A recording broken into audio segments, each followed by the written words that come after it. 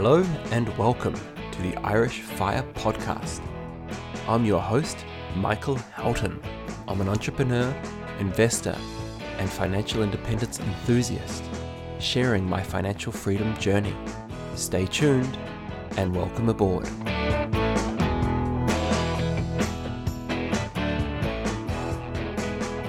So in this episode, I want to talk a little bit about one of the financial independent traps, or at least the main one that I've experienced so far.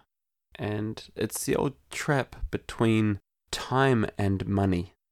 I think time and money is in many ways the ultimate trade-off, and I think we find ourselves constantly trading time for money. Being late August, we're at a time of the year for our family that it's an extremely expensive time of year with kids going back to school. When you're actually tracking expenses, it's almost that much more expensive because you actually realize just how much it's cost. And on top of that, we've had a few recent medical expenses, which when it comes to our health, I always put that number one, and I really don't try to skint on any expenses when it comes to our health. So if it's a case where we need to spend the money, I don't even hesitate when it comes to making sure that our family is healthy. So we've really found in the last month that our money has been stretched, to say the least. And I was having this discussion with my wife the other day, and I basically sat her down. I said, look, we're really struggling here for this month. I said, things will probably be okay in the next couple of months, but we're going to have to really cut down for the next couple of months to make sure that we keep everything on track. And I sort of suggested, look, would it not make sense for me just to go back to work in September, and maybe instead of targeting a 4-hour day, I target a 5-hour day instead, just so we can get some extra money and, just keep things going. And she kind of said to me, no, that my time is more valuable to her than having that extra money. And so with that, the conversation kind of ended. But I was very much pro going back to work. I thought, look, let's get out of this hole, because the alternative was going to be either struggling for the next couple of months or actually needing to potentially sell a couple of investments to get a little bit of extra money in, which I didn't really want to do. And even though I do feel like I'm on track for that €80,000 goal by the end of this year, to have to sell some of those investments is a little bit, I don't know, it feels a little bit like I'm going backwards, so it's not something I necessarily wanted to do.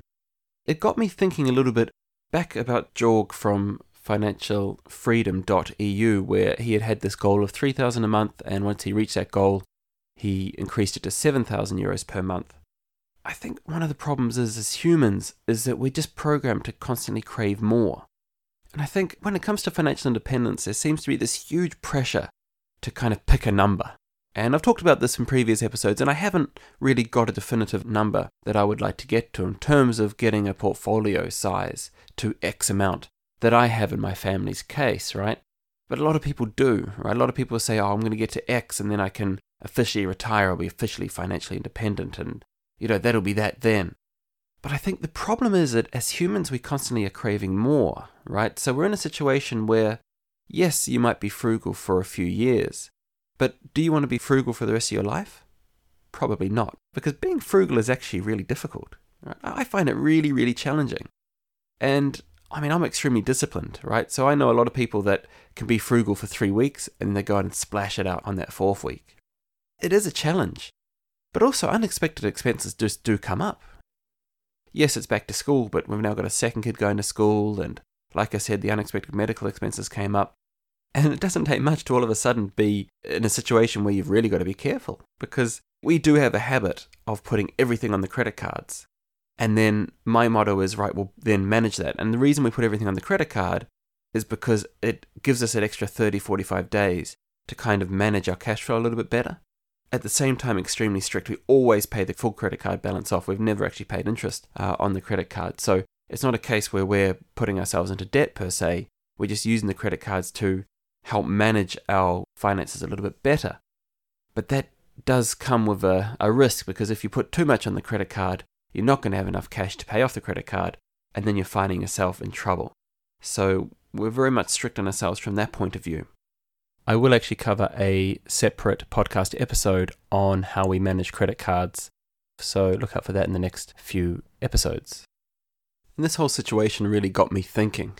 The fact that my wife, obviously she values my time, and of course I would much rather be spending time with her and the family. than that extra hour at work for a month. It just shows that the ultimate dream, if you like, of financial freedom isn't actually the wealth side that is actually going to be the thing that you're going to appreciate. It's really time freedom. Time freedom is what we're all ultimately looking for. And I think it's often not talked about in financial independence. I've mentioned this before on the podcast where I could easily work 12 hours a day, 6 days a week, do it hard for 3 or 4 years, and potentially, assuming my investments go well, have enough to then cut way back. But that sacrifice of 3 to 4 years, that may as well be a prison sentence. So my wife is very much pro, let's maximize our time together and let's minimize my time at work. And yes, it does create financial stress, but we're going to work through that because we know that it gives me that time. And the thing for me is, when you do have that time, and again, I've mentioned this before, you're less tired. You've got more opportunity to think about things, to take opportunities, to think about other ways of earning income that aren't tied directly to selling your time. So there's huge added benefits for that. And I think that's one of the reasons why I'm happy to work less, because I know that it allows me to capture more opportunities or take more opportunities. But at the same time, if you are actively pursuing financial independence and you've got some sort of number in mind that you're working towards, I want to challenge that. And the reason I want to challenge that is because you might find that when you actually get there, that's actually only step one. And this is kind of what Jorg from financialfreedom.ie was getting at, I think. At $3,000 a month, he had his expenses covered. He was financially independent. But he didn't have financial freedom. Financial freedom is the next level. Financial freedom is when you can actually buy what you want without actually thinking about it. And to get to that level is that much more on top of financial independence. Tony Robbins says that when you become financially independent, it does not mean that you will stop working. He says the difference is that your mindset will change about work and that you will actually enjoy working. And for me, that's the key here, right? I actually enjoy working. Even selling my time, I enjoy it. I'm finding that since I've cut back my hours, the projects I'm taking on are better, the clients I'm working for are better, and my overall work happiness is significantly better. I enjoy that sense of getting work done. I think we all do, right? No matter what you're doing, starting a job, doing it well and completing it gives us a satisfaction feeling. And I guess my challenge to you, dear listener, is don't get caught up on the big number. The big number is almost irrelevant. It comes back to the journey again and the day-by-day steps that you can make to get yourself in that position to have a better future, right? I mean, that's ultimately why we're doing all of this, right? We're sacrificing today to give ourselves a better future. And the thing is, 10 years is not a very long time.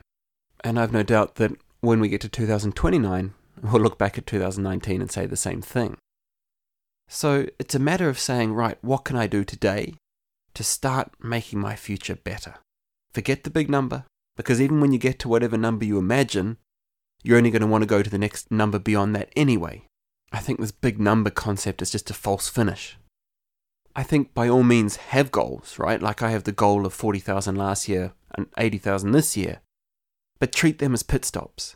They're times to reflect and review. For example, I don't know what 2020 is going to look like yet. I haven't planned that far ahead. I figure, let's get 2019 out of the way, let's get that goal achieved, and then I'll sit down over Christmas and the New Year period and work out what I want to do then for 2020. The guys at Financial Independence Europe often talk about what they call a mini retirement. This is where you basically take a period of 3, 6, 9, 12 months and actually say, right, I'm actually going to not work for that time and give myself that retirement feeling, exactly as I've done in the last 2 months. July and August for me has been many ways a mini retirement, right? I've only worked a couple of hours a day. I've put lifestyle first. And it's been an interesting experiment. When I didn't have enough money coming in, life became difficult again. And so now I'm very much going back. I mean, I start back again to bigger hours this Wednesday because the schools go back. I'm looking forward to it. I'm looking forward to actually having excess cash again that I can start putting back into my portfolio and just having that freedom that the extra cash brings. Yes, it's money bought in from selling my time, but at the same time, you realize that if that number isn't big enough and you actually stop working, that you're not necessarily going to be happier for it, Because as I said earlier, you're constantly craving these bigger things and you don't know what the future's going to bring. So, what's the conclusion here? What's the takeaway from this? Forget the big number.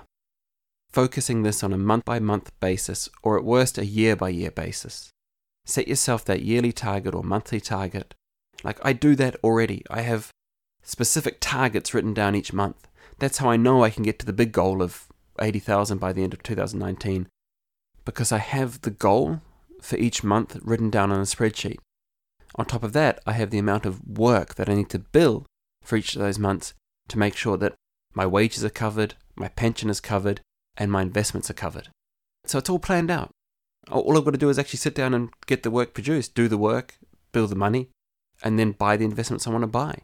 Achieving a big goal starts by making a whole lot of little goals and then just putting the pieces together. So if you are attempting to pursue financial independence, forget the big number, give yourself a yearly goal, work out how you're going to achieve that goal on a month-by-month basis, and then just implement it from there. I hope you enjoyed today's episode. If you're a big fan of the show, why not become an Irish Fire Podcast member for free? Members receive access to inside information that isn't shared on the podcast, as well as regular updates such as the monthly newsletter. To become a member, visit www.firepodcast.ie.